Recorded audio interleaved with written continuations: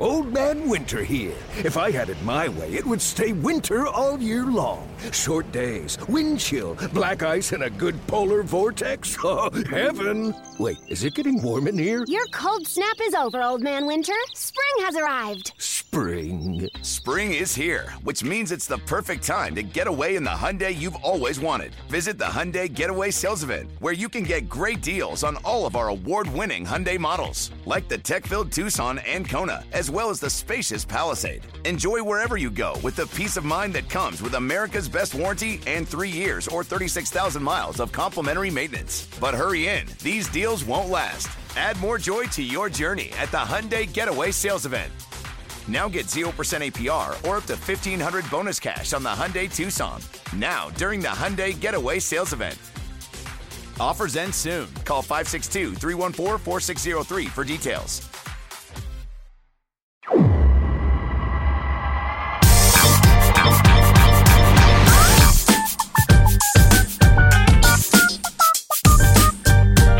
Welcome into this week's episode of the Show Before the Show podcast from MILB.com. Tyler Vaughn, Sam Dykstra, talking minor league baseball and all things related to the kickoff of spring training with camps open across the landscape. And Sam's in New York. Hi, Sam. Hi, Tyler. How are you? I ran out of steam there at the end of that open. No, I'm good. I'm good. You? Things are good. Things are good. Good. Yeah, it's been really fun this week to follow some of the videos coming down from the spring. I know that we've come a long way from the days in which like twit pics were a thing. Remember that? Yeah. I promise. Yeah, when Twitter, you could not tweet from Twitter. You had to. There was like a different website that you had to get your pictures through before you could post them on Twitter. Right, and it was always blurry because the camera, our phone cameras were not that good back then, and it was always, hey, I have to prove to you that I'm at spring training. Right. So there's Mookie Betts out in outfield, like. I don't know. It was probably even further back than Mookie Betts. But the fact that now we all basically have HD cameras in our pockets at all times, and it's been really fun to follow even what seems like mundane stuff, like just watching live BP. There was a video today, I think, that Martin Gallegos of MLB.com shared of Jesus Luzardo pitching to Sean Murphy. That's pretty cool to me. Like, it's very rare that we get to see these guys throw against each other. Even if it's not much, it's still, it tickles my fancy a little bit and means we're really here and guys are actually working. It's not just, we promise that we're in the off season and it's soon. We're actually seeing it. And games are starting, as early as tomorrow or today by the time you guys hear this. Crazy stuff. We are nearly fully underway in the start to the 2020 baseball season, and it has been pretty uneventful last few months around the game of baseball, as I understand it. With all that, we want to tell you before we dive into Three Strikes in this week's episode of the Show Before the Show that coming up this season, more than 20 new minor league teams will join the Miners Copa de la Diversion Chase in 2020. MILB's Hispanic Fan Engagement Initiative, fresh off its second full season, celebrates the cultural contributions of Hispanic communities across over 90 minor league cities. Through culturally significant on-field identities, in-stadium accommodations and entertainment options, and community impact, Copa celebrates a Hispanic community whose love for the game of baseball has driven the game forward. Visit MILB.com/fans/Copa or follow minor league baseball on social media at MILB to find out more about each identity and the initiative. We are getting ready to roll into our Three Strikes segment, but if you want to get in touch with the show, a couple weeks ago we put out a call for listener questions, and we got a whole bunch of them, which was awesome. You can send in yours, podcast@MILB.com. You can tweet at us as well. Sam is on Twitter at Sam Dykstra MILB. I am at Tyler Mon, and we'd be happy to do what we can to give you some insight, what limited insight I have, and the extensive ones that Sam does. Ones? I don't think you can pluralize insight. Anyway, Sam's smart is what I'm saying. And you can get in touch with us, and we will do our best to get to your questions, thoughts, comments, and concerns. And let's kick off Three Strikes. We're talking three topics at the beginning of every episode. And this week, we get it rolling with camps underway across the game of baseball. Sam, what are you following more closely from team to team throughout the season? Which camps do you most have your eye on as spring training opens around the baseball world? Yeah, so I'll give you guys two, one from Arizona, one from Florida. Both, if you are going to either destination, I recommend going to and trying to follow, or even following from afar, whether it's our coverage or coverage of camps in general. I'll start in Arizona, which is sad because I won't be in Arizona. Tyler will. Tyler will have more to say from this actual camp, I hope, in the weeks to come. But that San Diego camp, I'm obviously going to be paying heavy attention to, not just because it's a very loaded farm system, but I really do wonder, coming off of last spring training, we saw last year Fernando Tatis Jr. and Chris Paddack get called up immediately out of camp, and the Padres get aggressive and try to push things with their good young talent. They have two guys who seemingly fit that same profile this year in Mackenzie Gore and Luis Patino. Now, there might not be the opening in the rotation that there was for Paddack last year, but Mackenzie Gore has the highest ceiling of any starting pitcher in that organization. Patino's right there behind him. Both guys finished last year at AA, put up some pretty decent numbers at AA. Gore was obviously our Milby starting pitcher of the year, finished with an ERA below 2, racked up strikeouts like almost nobody else in all of minor league baseball. How are they going to handle these guys now? Are they going to continue to be aggressive, or are they going to decide, Gore and Patino don't have the same experience as Paddack and Tatis did, and there's some merit to that, I would say. Tatis had a lot of time at AA before he was called up. Paddack had a little bit more time than Patino and Gore did, but both guys pitched in the playoffs. They both played for a very good AA Amarillo team that won a Texas League title in its first year in existence. So, who are the Padres going to be? Looking at their roster right now, they made some interesting moves. I really like that they brought in Tommy Pham and Trent Grisham this offseason. How are they going to supplement those moves with what we know is really good talent at the minor league level? Are they going to be able to catch up to the Dodgers? Probably not. There's a lot of things that would have to change for that to happen. And the Dodgers just got arguably a top 3 player in baseball in Mookie Betts, furthering themselves from anybody else in the NL West. But can they catch up to the D-backs maybe? Or are they going to try to win enough games to go for a wild card? Whether that's the first or the second wild card. I mean, we know there are a lot of good teams in the NL East, and that NL Central is pretty loaded as well. The Padres are going to have to make a lot of moves to make that happen. Having Gore and Patino up, if they think their stuff is good enough, and based on the reports that we've seen, their stuff is really good right now, that could get the Padres a couple extra wins in the first half of the season that might prove absolutely crucial for those wild card chases. So that's just something to keep an eye on. How Gore and Patino do in their starts, what type of information are we hearing? I know Gore threw against Manny Machado the other day and seemed to look good in that instance. I know it takes hitters a while to catch up to pitchers, but if you're going to have your top pitching prospect go against arguably your best position player, that's a sign of the confidence they already have in Gore. How long does that confidence go? We'll see here in the coming weeks. The other one, for the Florida-based team, I'm actually hoping to go see myself because I will be in Florida in a couple weeks' time myself. But this one is definitely one I had circled to go to, and that's Detroit Tigers camp in Lakeland. The Tigers, nobody's expecting them to be good. They're not trying to go for it in the way that the Padres are. But one thing to follow is, what do they think they have in this group of arms that we've talked about a lot this year, and we're going to talk about them a little bit more in Strike 2. Casey Mize, Tarek Skubal, Matt Manning, all top 100 talents, all ranking right now in the top 50 of MLB.com's top 100. All finished last year at AA Erie. That was a loaded Erie staff. They also featured Alex Faedo and Joey Wentz. I mean, it's very clear that it's possible, I should say. It's not clear, but it's possible that in a year and a half from now, we're talking about the Tigers having a fully homegrown rotation. And even that includes Matt Boyd, who, we would need one of those 5 to drop out. They have plenty of options. Now, some of those guys just got to Erie at the end of last year. Matt Manning's probably going to open this year at Toledo. Mize had some injury issues after starting at Lakeland. Finished the year at Erie, but are they going to send him back to Erie? We'll see how that goes.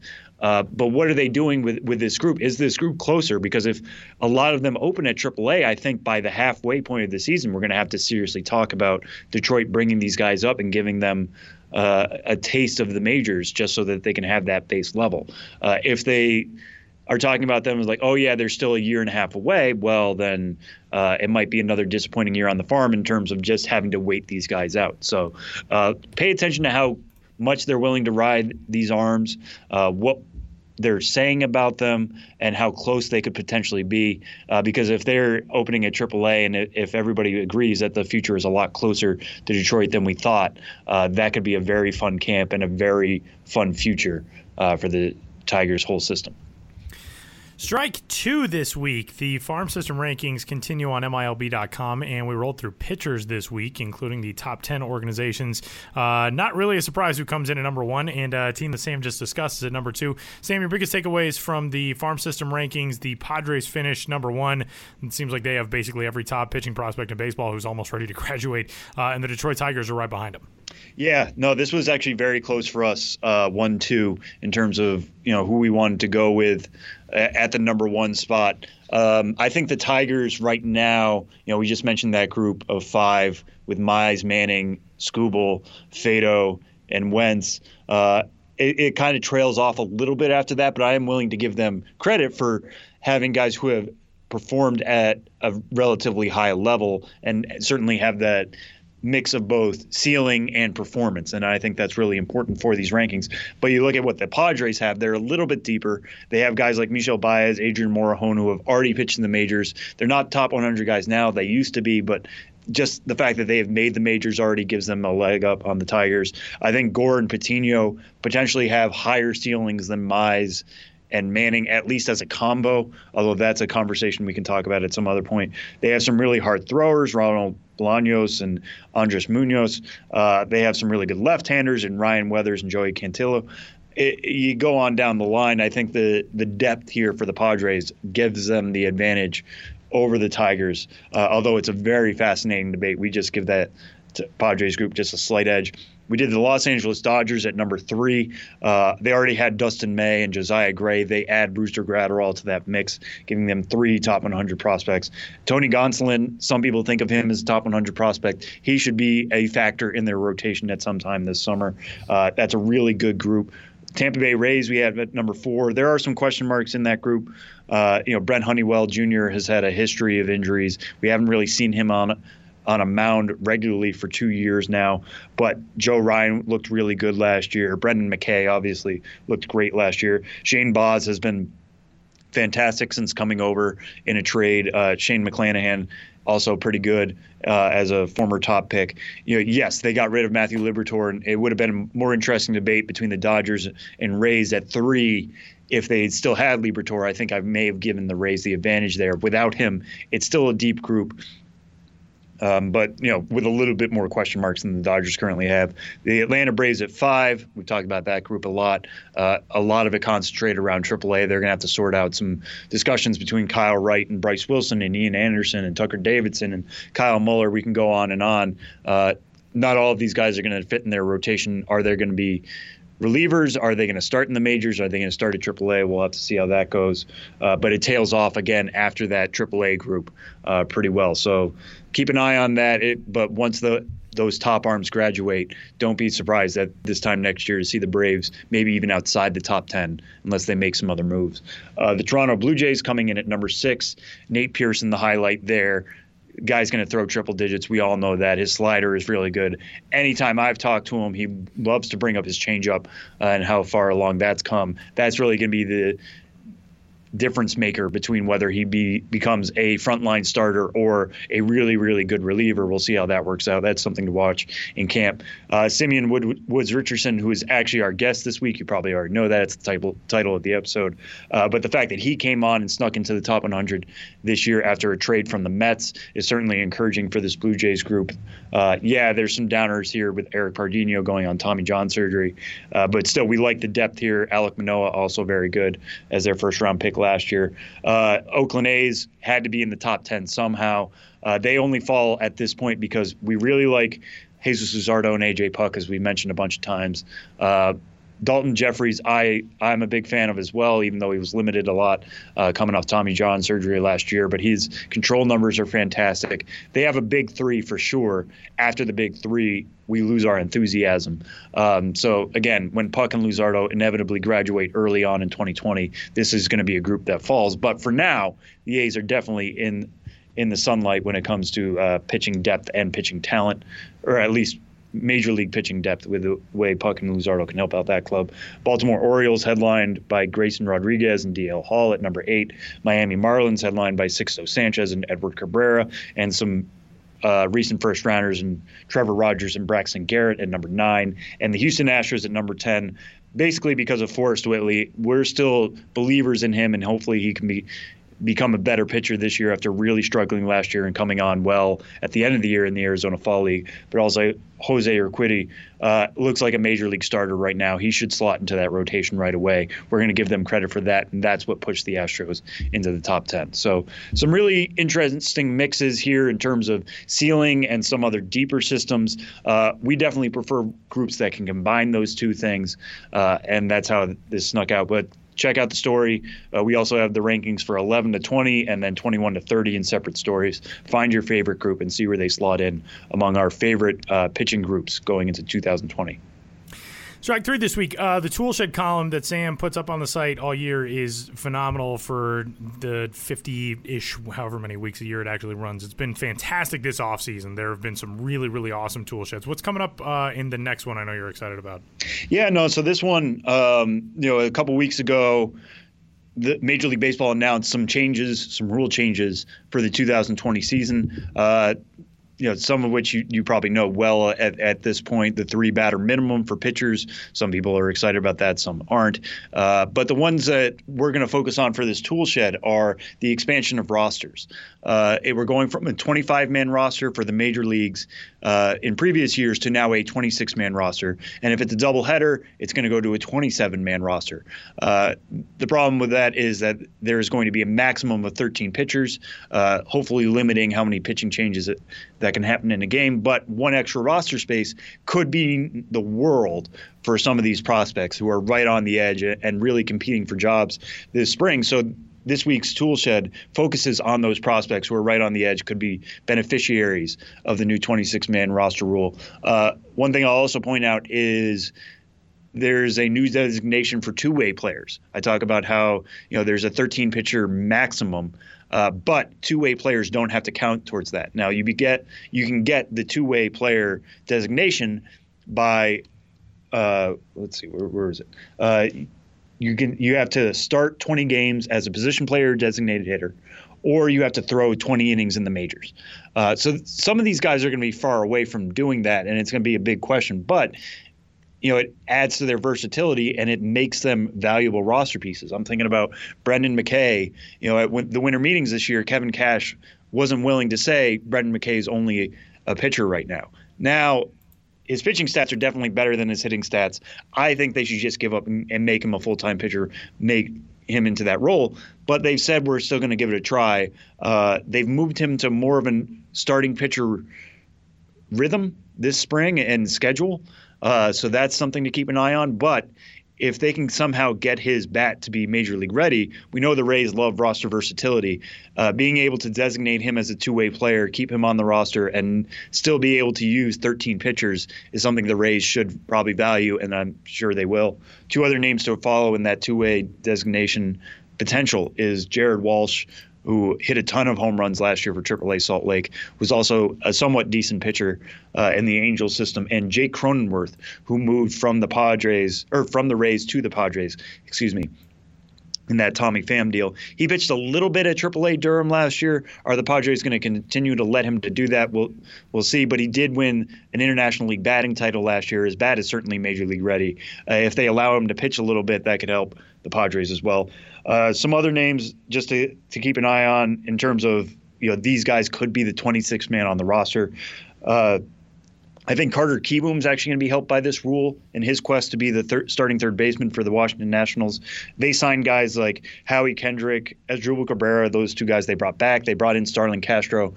All three of those can move around the infield a lot, allowing Kieboom to stick at third. Having other players who have multiple position options and probably aren't going to be starters necessarily, gives the Nats a little bit more freedom to get Kieboom's bat in the lineup every day. Those guys are more of the 26-man players that we're talking about, allowing Kieboom to be an everyday guy. I find that interesting. Anthony Alford and Jorge Mateo probably could be specialists in the majors right now. Jorge Mateo, I believe, is out of options and is really up against it at the second base position for the A's, but he's a speedster. He's somebody that they would love to have on their bench, bring in as a potential pinch runner, fill in at shortstop, second base, maybe even a little center field. We'll see how he figures into that. Anthony Alford in the Blue Jays system, he's still technically a prospect. The guy is very fast. He's a very good fielder. Many questions about the bat and if that can get him into an everyday lineup. But as a potential fifth outfielder for the Jays and pinch runner extraordinaire, defensive replacement, what have you, I think this 26-man roster rule only helps him. There are a couple other names I go through in the story, but for now, I think at this point, looking at this 26-man roster rule, it's only going to help prospects in the immediate in the very near future. We'll be talking more as we get closer to September when rosters are limited more in September, but what that means then. But for right now, this is good news for prospects. And one foul ball this week as we wrap up 3 strikes, and it is a big foul ball like Tony Lazzeri against Walter Johnson in the 26 World Series. If you can't tell that I'm watching Ken Burns baseball on Amazon Prime. There was a statement released by Minor League Baseball this week, and it is a big one for minor leaguers headed into 2020, coming off of a statement released by Major League Baseball. It involves a plan to increase minor league baseball player pay starting with the 2021 season. And the statement goes as follows, quote, Minor League Baseball fully supports MLB's decision to raise the pay rates for players in affiliated minor league baseball. This is an important step as we seek to work together to improve working conditions for players without reducing the number of players and teams. Minor League Baseball believes MLB can afford these salary increases without reducing the number of players by 25%. We have provided MLB with a specific proposal on how we can work together to ensure improvements to older facilities and reduce travel between series through limited realignment. We look forward to continued good faith negotiations with our colleagues at MLB, and our principal goal remains to preserve minor league baseball in as many communities as possible. There are some other elements to this, including some reported by former MILB.com writer Jake Seiner, has done fantastic work on this with the Associated Press. But, for example, the Chicago Cubs and the San Francisco Giants are not waiting for 2021 for these increases to go into effect for players in their systems. The Toronto Blue Jays already did this last year. It's not as though this is a cutting-edge development. The Blue Jays, I believe, added more than 50% of pay to their minor leaguers' salaries, or pay, I should say, for the 2019 season. But Sam, your thoughts on this? Obviously, there's so much to discuss with this, and we only have a limited amount of time. But thoughts on this news? Yeah, so I think the big thing everybody should take away from this is that player wages are going up anywhere between 38 and 72%. And obviously this has been a topic of discussion for a long time in minor league baseball. It's a solid step towards getting minor leaguers, the pay that they deserve, and hopefully there are more steps to come, and other clubs, as you mentioned, the Blue Jays in the past and the Cubs and the Giants, voluntarily taking these steps not only helps the players that they have in their system, but makes them more attractive as potential minor league free agent destinations, which will be fascinating to watch as other teams take these steps. But what it really comes down to is this is about player development. You want to have the players in your minor league system in the best possible place, increasing their pay, making sure they're comfortable, making sure that they are in a good place to stay, and getting the right nutrition only makes sense. And the fact that this is announced and hopefully coming for 2021, or in some organizations even earlier than that, is only good news. The statement that Tyler mentioned from minor league baseball about how this could potentially affect negotiations between Major League Baseball and minor league baseball for the professional baseball agreement. We'll have to see how that kind of plays out. Hopefully this is just an across the board increase and it doesn't affect those negotiations at all. This is just about getting players their due raises, as it were. But yeah, it's another piece in this big puzzle that is going to be a big part of minor league baseball coming up this summer. And that is 3 strikes on this week's episode of the Show Before the Show. Coming up, as Sam said a little while ago, baseball's 98th overall prospect and the 6th-ranked prospect in the Toronto Blue Jays organization, Simeon Woods Richardson, will be our guest. He and Sam got a chance to catch up a little while ago, and this is their conversation.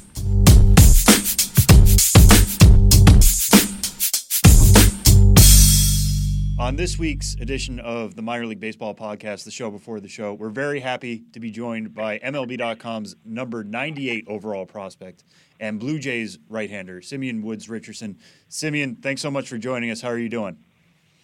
I'm doing pretty good. Thanks for having me on the podcast, man. I really love to do this. Yeah, no, this is great. And you know, this is a fun time to get guys. Obviously, we were just talking off mic. You just arrived in Dunedin last weekend.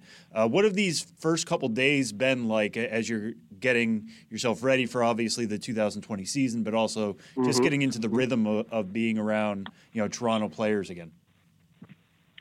Well, first of all, the complex and the guys in that organization is just amazing. It makes every day better. You have something to look forward to. All the guys are really good to get around. I mean, the coaching, the staff is unbelievable. Like, you just have a great time at the complex, man. You get your stuff done, and then, you know, the rest of the day, do whatever you want, you know? Yeah, and where are you right now in your progression in getting ready? I mean, it hasn't even been a week yet. What are you doing in your workouts?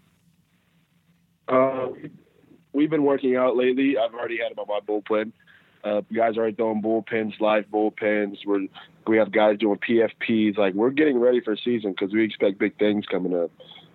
Yeah, and when you do those bullpens at this early stage, what are you particularly focusing on? Well, for me, you know, just knocking off the rust, getting back into the routine and getting back to finding my routine and making sure every single one of my pitches are good, you know. Just getting the swing of things, feeling my body, feeling balance, you know. Just all those, like working on my curveball, like working on every type of like off-speed pitches you could think of, you know. Just getting everything ready for season so we can get going. Yeah, and when you talk about especially those breaking pitches, how do you kind of establish what is good? Because if it's just bullpens, you're not going up against hitters. I know there's a lot of tech involved now. How do you feel comfortable, or when do you know your breaking pitches are where you want them to be? Well, with the Blue Jays, like, they have all the equipment you need to know. You have like your Rapsodos and all the analytical side that can really help you and actually like mold your pitches together how you want them, you know. So that actually helps us a lot. They give us feedback, and we kind of take those tools and we kind of run with it. You know, they give us information, we just run with it and see how good we can do it, you know.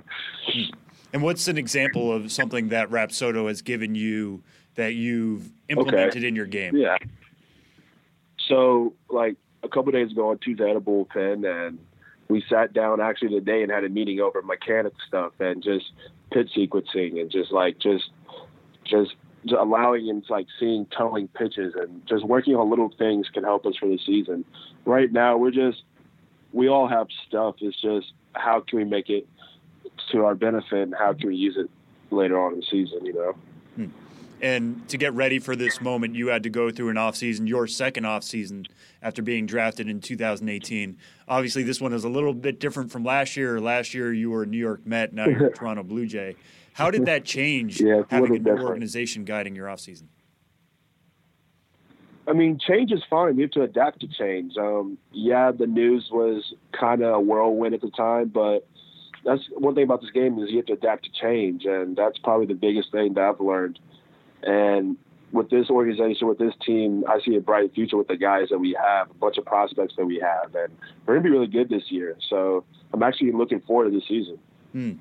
Yeah, and what's something you did differently this offseason maybe that the Jays gave you, or was a different a different area of focus than you had when you were a Met? Yeah, it was just like you said, like different area of focus. Like I'm focusing on mechanics and little stuff, not big things, just little stuff. You know, it's the little details that matter that I've always told in my life. So all the little details that get you where you need to be, that's what we focus on, and that's probably the biggest thing that's helped me as a ball player and helped guys as a ball player. Yeah, and we kind of touched on it a little bit, and you said, you know, it's all about adapting to change. But take us back to that trade. You find out you're moving along with Anthony Kay to the Toronto Blue Jays for Marcus Stroman, a pretty big deal at the time, and one that I think surprised a lot of people at the time as well.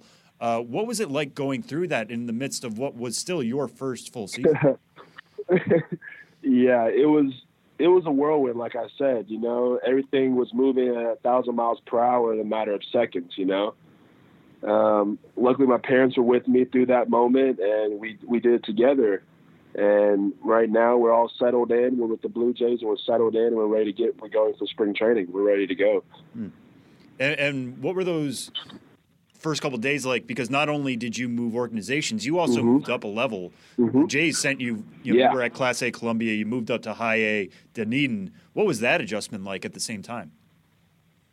It was fun, actually. I enjoyed the moving around and the bumping up of levels and stuff. It was enjoyable. It was fun, a new team, new set of guys, new personalities, get a feel around the locker room, get a feel around just as guys, individuals, like to connect with you.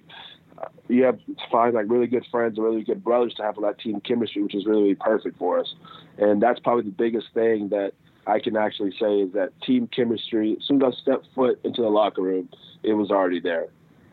What was something they did? One thing we do pride ourselves. Yeah, what was something they did to welcome you into it? Being open.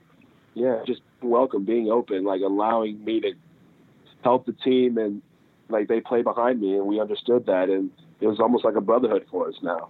And it helps to have a couple guys from the Houston area, like Casey Clemens, you have Adam Kloffenstein, you have Jordan Groshans, guys I played with, growing up with, and now we're on the same team.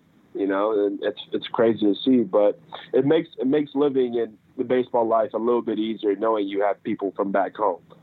And even the new guys, I've met new guys, and we're really, really good friends now. Like it's crazy how good the team chemistry between us are. Yeah, and it's interesting that you talk about Groshans and Kloffenstein. I know those guys knew each other very well. I think they might have been teammates in high school.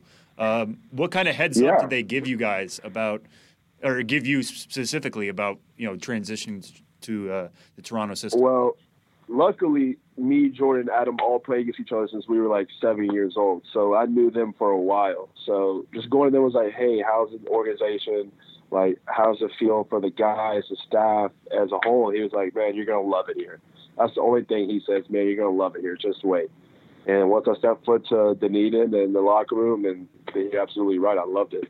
And what's a way your game took off differently? I know you talked about focusing on little things, but your numbers at Dunedin were actually in some ways better than they were at Columbia.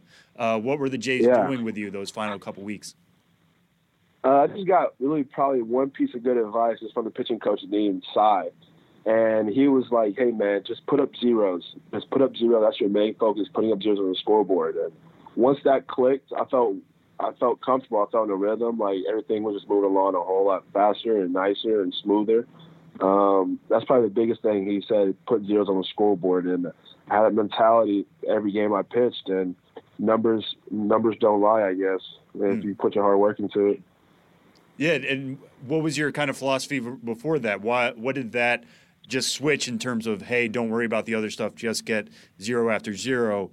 What did that unlock that you weren't doing or were doing differently before that? I mean, it unlocks everything. It unlocks every aspect of the game, man. You get first pitch swings, you get double plays, you get balls hit, you get like pitch count area. Like, it helps so much because early in the year I was so focused on being pitch perfect and trying to execute every pitch and how I want it and this and that.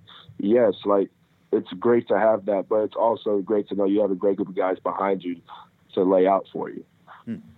Cool.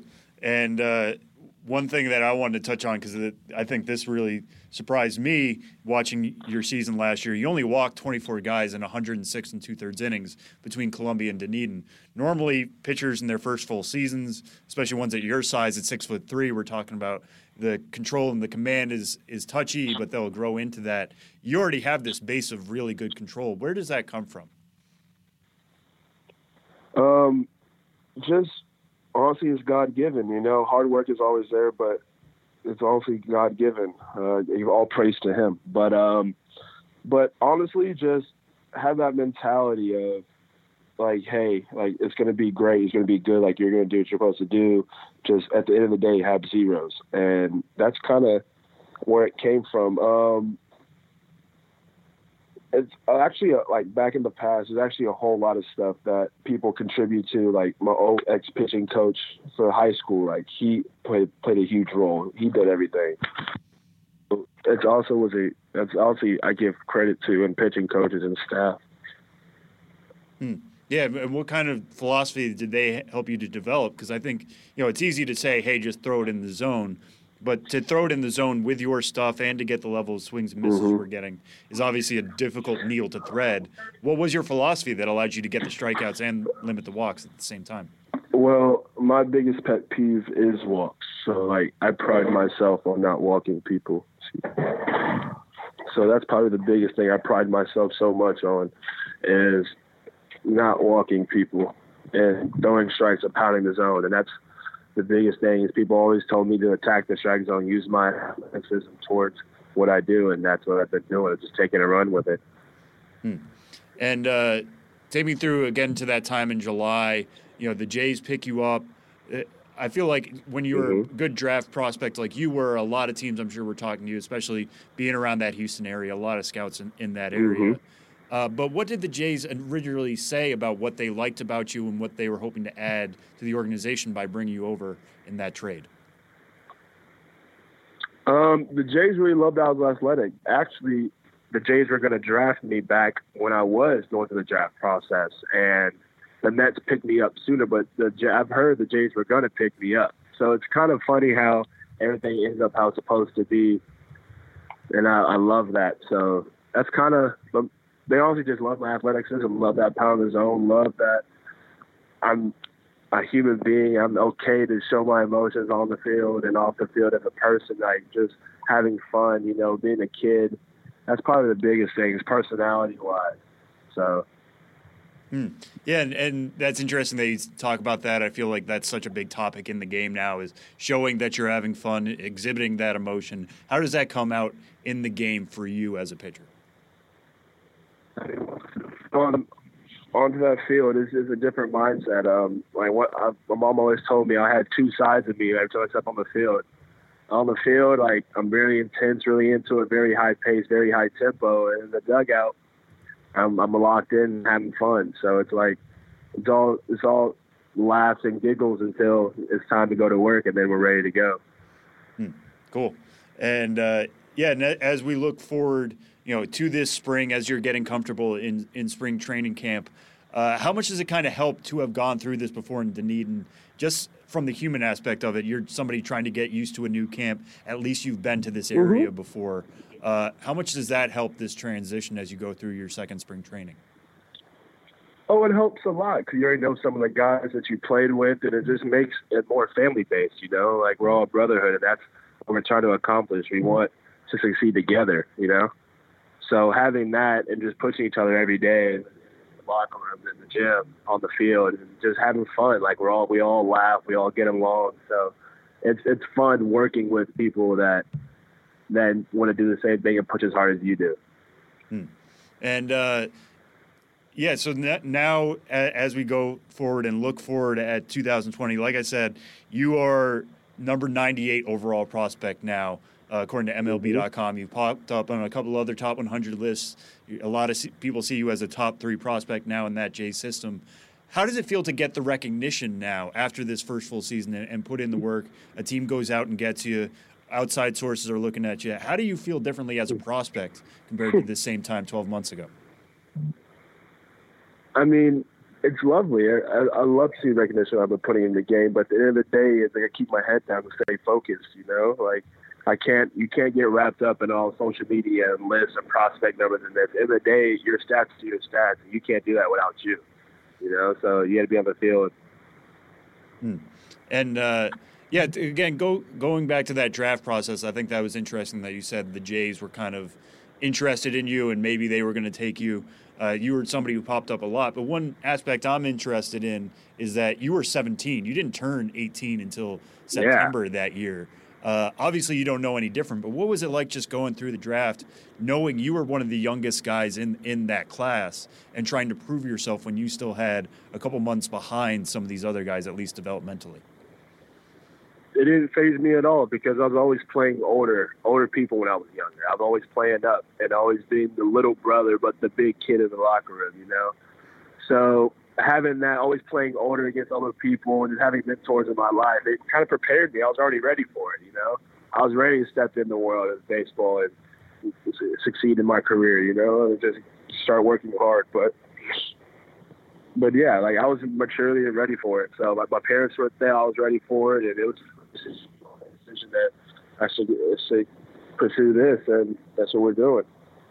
And as you look forward to 2020 here, how are you going to define what is a successful 2020 season? What are some markers you have, or when you look forward at, you know, if we jump forward to October, how would you look back and define what is a successful season? Successful season for me would be having every pitch, having every field comfortable, you know. I'm executing every pitch when I need to get out of situations, making big-time pitches in big-time situations. The biggest thing for me is always staying ahead of the count. And if I am behind the count, how do I work from it, you know? Of course, strikeouts are nice, but pitch count, let's see if I can maneuver my way around without throwing 80 pitches and a couple of innings, you know? Let's keep that pitch number down. Let's be efficient.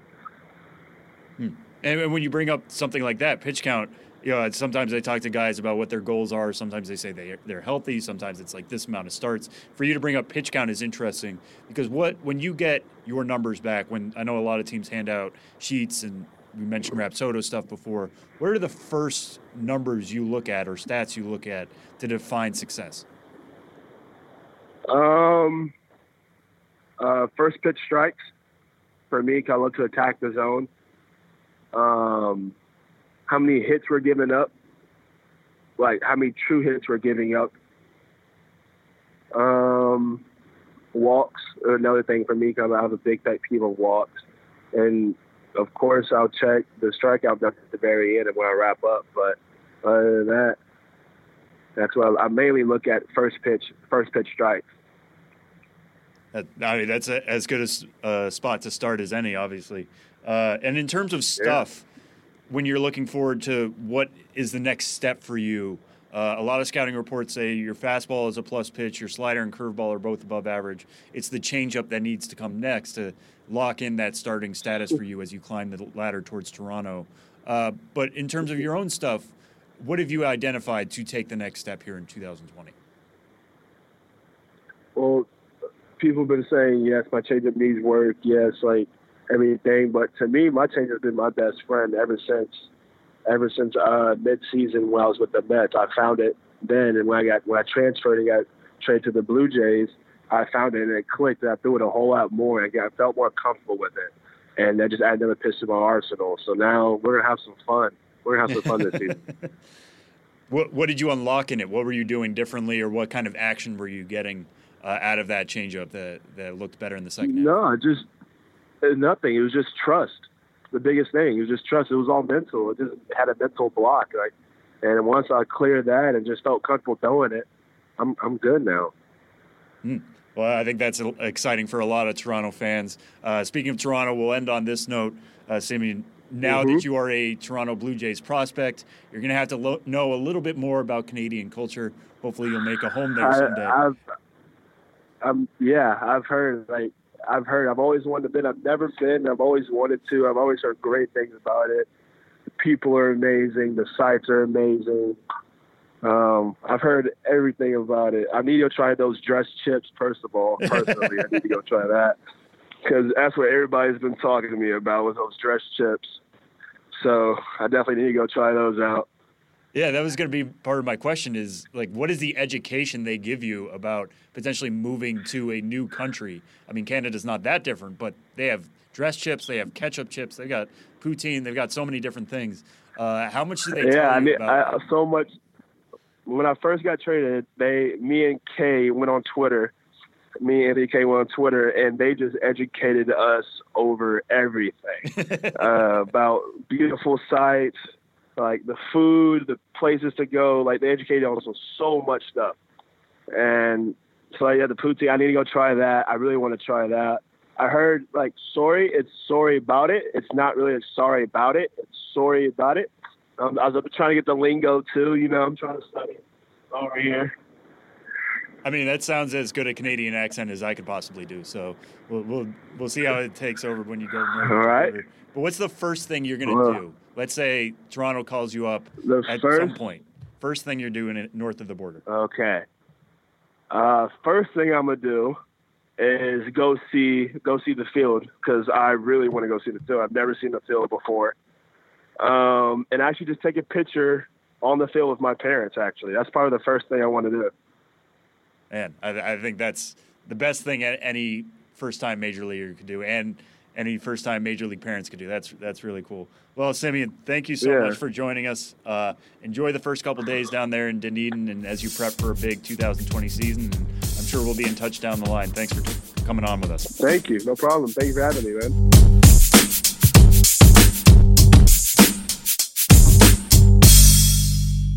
Opening day keeps getting closer and closer, and Benjamin Hill is here for a few stories related to what we're going to see on fields around the minor leagues this season. We're getting into such reality. There's always like that abstract, like, the promo schedule is here, and then it's like this date is actually going to look like this, and now you got a new story on the Jacksonville promo schedule we're going to get to in a minute. Hi, Ben. How are you? Hey, I'm doing all right, Tyler, and sitting next to Sam Dykstra on my left.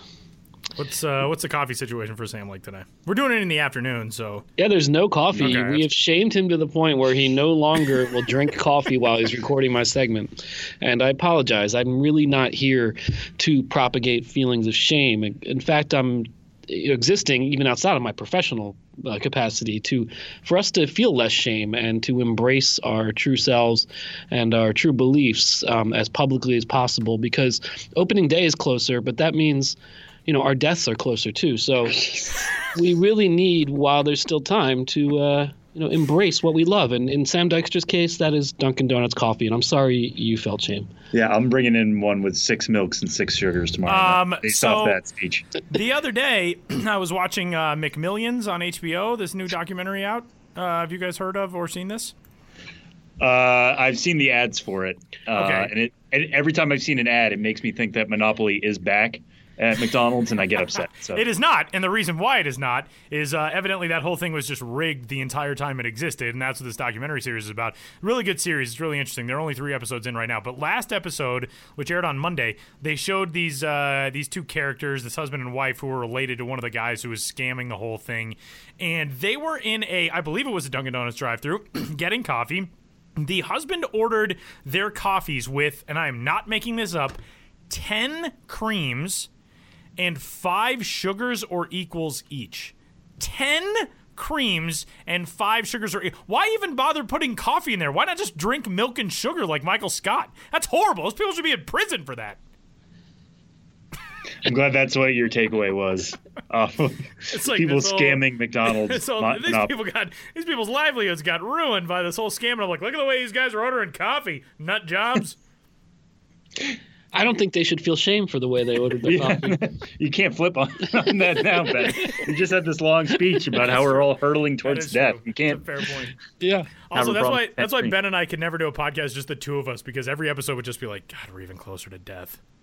It would just be us discussing our own mortality. It would get heavy without Sam to keep things light. Yeah, that's what I am. Sam's good at the deep conversations when they are called for, whereas I just am like, oh man, I'm thinking about the fact that I'm going to die all the time. It's one of my many issues. Yeah, you're black coffee. Sam's lighter than 10 creams, and together you make the perfect cup. We do. Oh, I like that. That's a perfect segue. Let's get into actual things. We're gonna kick it off as Ben continues his multi-part series detailing the evolution of the Jacksonville Jumbo Shrimps 2020 promotion schedule. And this week, there's a really cool thing on June 5th. The AA affiliate of the Miami Marlins, they will be staging an all-encompassing celebration, according to Ben, of the Little Tykes Cozy Coupe, which is that little car that kids roll around in. It's got the yellow roof and the red bottom and the little steering wheel. My niece and nephew were in town up until this morning. I know they've got one at home. I had one when I was a kid. This is evidently the best-selling car of all time, according to promotions director David Ratz of the Jacksonville Jumbo Shrimp. This is cool. We're in such an era where people with minor league teams are honoring some really creative things that I would never think of. Yeah, this article is the reason I'm writing about this specifically right now is this article is the third in a series that I've been doing throughout the offseason, about the evolution of the Jacksonville Jumbo Shrimp promo schedule, kind of every month or two, checking in and writing about how it progresses. And in part two, which ran in earlier January, I was talking to David Ratz, the promotions director, and he said, he made, cryptic remarks about what he felt would be his team's, top theme night promo, or one of the most original. And as we've said many times here on the podcast and talking about promotions, teams want to do something original. They really want to be first in doing something. And he actually got in touch with me and said, hey man, when do you want to do this next segment? Because I want to get this promotion out there before another team does it.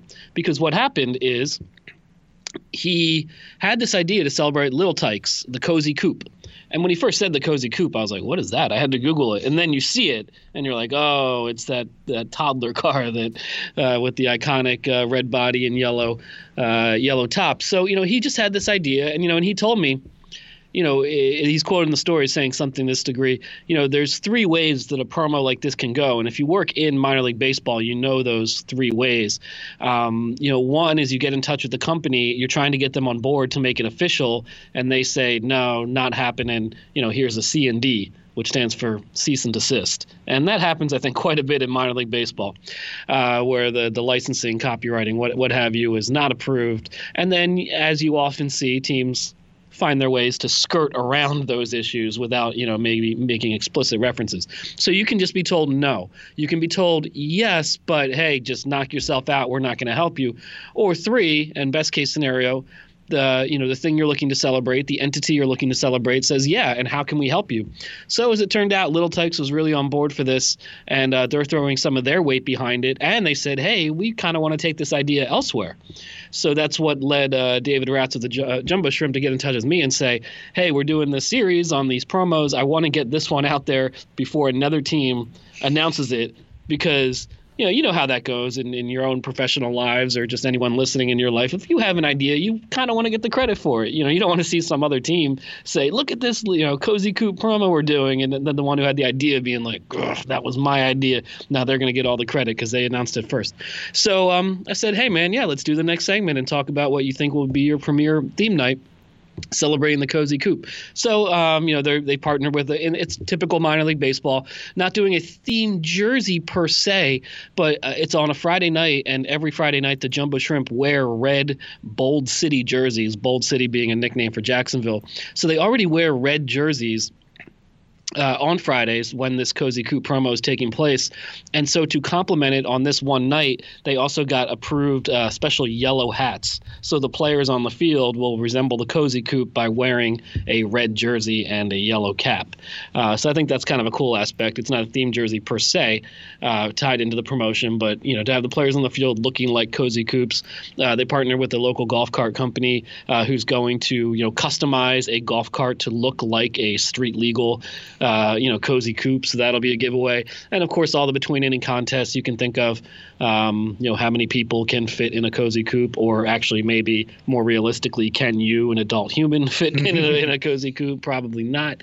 Races, that sort of thing. So, I wrote about that, how it came about, what the process was so far, and I'll probably check in with the Jumbo Shrimp at least one more time before opening day to kind of talk about their promo schedule writ large, because they have a good one. And I do. Hopefully other people find this interesting, just, checking in with one team as a way to kind of show how the offseason progresses in putting together a promo schedule. Because once opening day hits, you have to be as close to plug in and play as possible with your promos. Of course, you're always going to be running around filling in, a lot of small details that never really ends. But, all the legwork really has to be done during the offseason, which is one of many reasons why the offseason is still a very busy time in minor league baseball. Might not be working 16-hour games over a 10-game homestand, but there is still a lot of work to get done.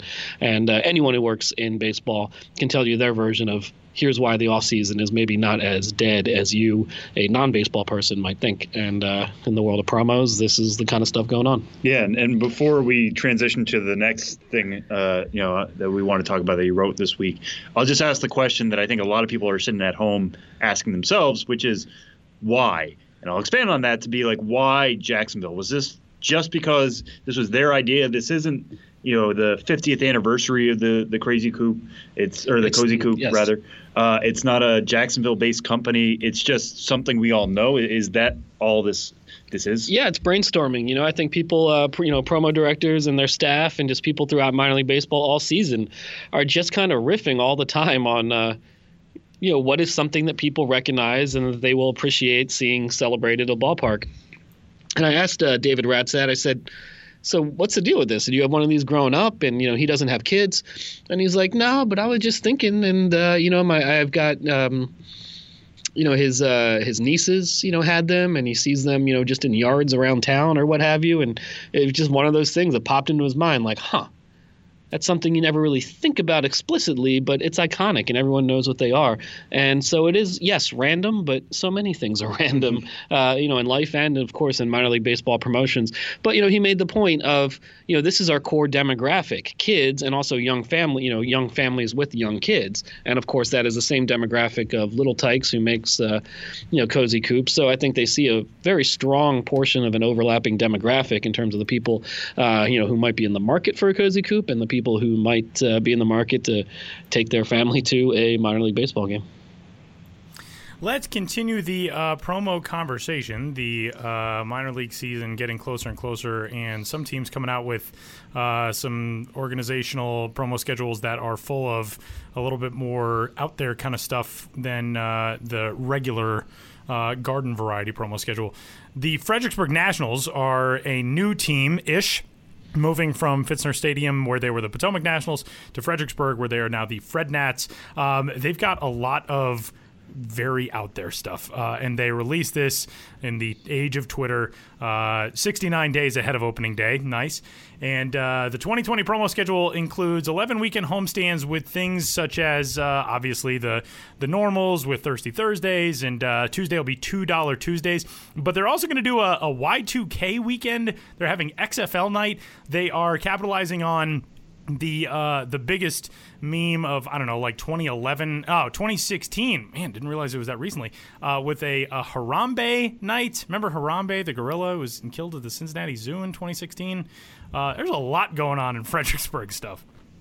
Yeah, I was talking to Sam earlier today, kind of like, hey, what are we talking about on the podcast? And, we said, hey, we should try to, independent of any articles I may have written, let's just choose like a recently released promo schedule, highlight one team, mention something interesting. And, as we've talked about many times on the podcast during the offseason, the Fredericksburg Nationals, that's one of 4 teams moving into a new ballpark in 2020. And often when you have teams in new ballparks, the promo schedules are usually not too creative or fleshed out because there's so much else going on in terms of getting things ready at a new ballpark that often, first year promo schedules at new ballparks are, they're going to draw well anyway, just having the new park. You're of course going to have fireworks nights and all the traditional stuff, but you usually don't see the goofy stuff. And Fredericksburg, they used to be the Potomac Nationals. They played at Fitzner Stadium. We've talked about that ballpark, but definitely one of the worst in minor league baseball in a lot of ways, just operationally. And the team kind of tried to counteract that by doing a lot of crazy, goofy things, especially bobbleheads over the years. And I was surprised to see, even with this move to a new ballpark, they're still keeping this kind of irreverent, more raw minor league baseball energy, and I applaud that. But yeah, Tyler, like you mentioned, the Harambe night is precipitated by, you can argue whether or not this is in good taste, but what would have been his 21st birthday. So they're giving away a Harambe beer stein to celebrate this gorilla being of legal drinking age if he hadn't been shot down at the zoo. Man, sometimes when you talk about things like out loud, you're like, what is going on here? Yeah. But I do kind of love that, they're still going for it with that kind of energy. Another one that they've not provided details on yet, but of course, I think it ties into conversations we've had, and certainly a lot of internal conversations in minor league baseball front offices, and how difficult it can be with rebranding and fan reaction. But the Fredericksburg Nationals, who were the Potomac Nationals, they rebranded in the sense that they're moving to a new place and they changed their logos, but they kept the Nationals name, and that's the most boring type of name in the minor league baseball universe, just to have your parent club name. So they're riffing on that. Saturday, August 8th. They are staging Not Original Night. Following all the criticism the team received for their name selection, the Fred Nats are ready to showcase just how original and unique they can be. So that's kind of like there's a little bit of an edge with that. They're going to have fun. I'm sure they're not going to be insulting to anyone who criticize them, but they're saying like, oh yeah, we're going to show you. That'll be... We'll have to remember that early August, because I want to see exactly how original they can be with the name Fred Nats and what that's going to kind of entail. We'll kind of end a little bit more on a somber note. Ben, you had this story 2 days ago, so that was on Tuesday this week, about how Oklahoma City is commemorating the 25th anniversary of the downtown bombing there. That anybody who was around in the 90s, I think we remember that happening. Sometimes we talk about bringing out people to the ballpark and trying to get them there with bobbleheads and things like that. This is looking back at something that was very big in that community and trying to remember it in an appropriate way. Yeah, I mean, I got in touch with the team and talked to them a little bit before they announced this officially on Tuesday. Of course, I remember the Oklahoma City bombing. I'm a little older than you guys. I was in high school at the time. But it's this sort of thing that, I hadn't thought of specifically for a long time. So this article was interesting to really look back at that event and realize just how huge it was, and still to this day, fortunately, it's the largest domestic terror attack in United States history. I mean, I only say fortunately because there hasn't been a bigger one since then. But I mean, just such a devastating, horrible event. 168 deaths. There was a daycare center, on the ground floor of the Alfred P. Murrah building, which was, took the bulk of the damage. The truck that exploded was right outside of that building. 19 kids lost their lives. And so if you're from Oklahoma City, and the Oklahoma City Dodgers, obviously they play in Oklahoma City. I mean, this is an event that, yes, things change with time, but that is still an event that has never lost its prominence in the city. So when you're coming up on a significant anniversary, you have to find a way to commemorate that. And so the team announced a lot of things. Obviously it's not a number that anyone wears, but they are retiring the number 168 at the ballpark. That'll be on an outfield wall pad. Commemorating the number of people who lost their lives. The team has a rookie league, a youth league that they run in conjunction with Oklahoma City, the city itself, and that league is retiring the number 19 to recognize the number of children who were lost. The team's going to be wearing a patch all season long commemorating the 25th anniversary. All these numerical-based tributes, 168, 19, the number 25 for the anniversary. They all feature the Oklahoma City tree. This is an elm tree that survived the blast and is now a part of the Oklahoma City Memorial. That is a really moving memorial that I visited the one time I was in Oklahoma City, quite a few number of years ago in 2012. But this tree has become a symbol of surviving and still growing and thriving in the wake of an unspeakable tragedy. The team partnered with the Oklahoma City Memorial Museum to put this promotion together. There's a lot of other elements, and a lot of it is, I talked to the director of the museum, Kerry Watkins. I talked to Michael Burns, who's the Oklahoma City Dodgers president. And, as much as this is about remembrance, it's also about looking forward and, trying to think positively, in moving forward as well. So it kind of has this dual thing of looking at the past, but also trying to capture the spirit of Oklahoma City in the wake of the bombing, when people came together, when tragedy so huge hits and you put aside all your petty differences and, move forward with productive conversations. There's things along those lines. The team is doing 25 acts of kindness throughout the year. And but the focal point of it at the ballpark is April 18th, 19th. April 19th is the actual anniversary of the bombing, but they're having a first responders weekend to honor Oklahoma City first responders. responders who obviously had to dealt with, I'm sure, unspeakable things in the wake of that bombing. One of the guests, and I'm looking at this is maybe a separate story down the line, is a man named Steve Peters, who an Oklahoma City native, who went on to pitch, in the major leagues with the Cardinals for a little bit. But he played his final season in 1991 as a member of the Oklahoma City 89ers. That was the team's name at the time. Then he retired, stayed in Oklahoma City, became an Oklahoma City firefighter, and was their first responder on the morning of the bombings. So in terms of this combination, recognizing this event at the ballpark, you have an Oklahoma City native who actually played for the team, who then was a first responder. And I'm sure, his story is a unique one, and that might be one to explore later. Benjamin Hill's on Twitter at Ben's Biz, and you can find all of his stuff, at milb.com/fans/Ben's Biz. And we're, what are we now?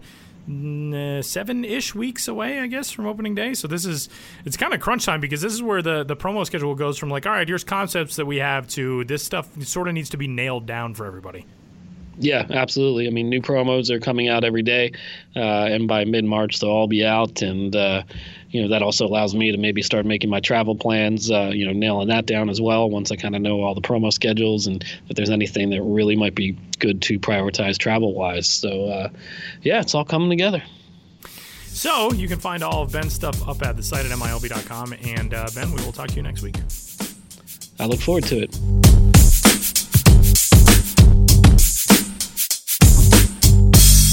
Final segment of this week's episode of the show before the show.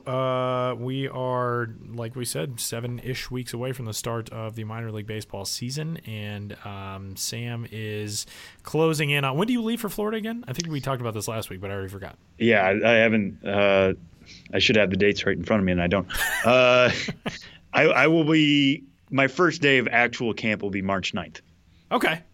So that's coming up real quick. Yeah, that is sooner than you realize. Although it's a leap year, so It is. That is true. There's one extra day between us now. Oh man, I'll be in Phoenix starting on March 15th. So we will have crossover coverage, at least for I would imagine a couple of days. Yeah. We are at camps all across the grapefruit and cactus leagues, and this is a fun time of year. March is always insane, but it's a fun time of year. I'm excited for it. No, it'll be great to get down there and have our own twit picks, as it were, as we referenced in the first, and we all tie it back together. For Sam Dykstra, as well as Benjamin Hill and Simeon Woods Richardson, our biggest thanks to those guys for joining the show. My name is Tyler Vaughn. Thanks for tuning in. We'll talk to you next week.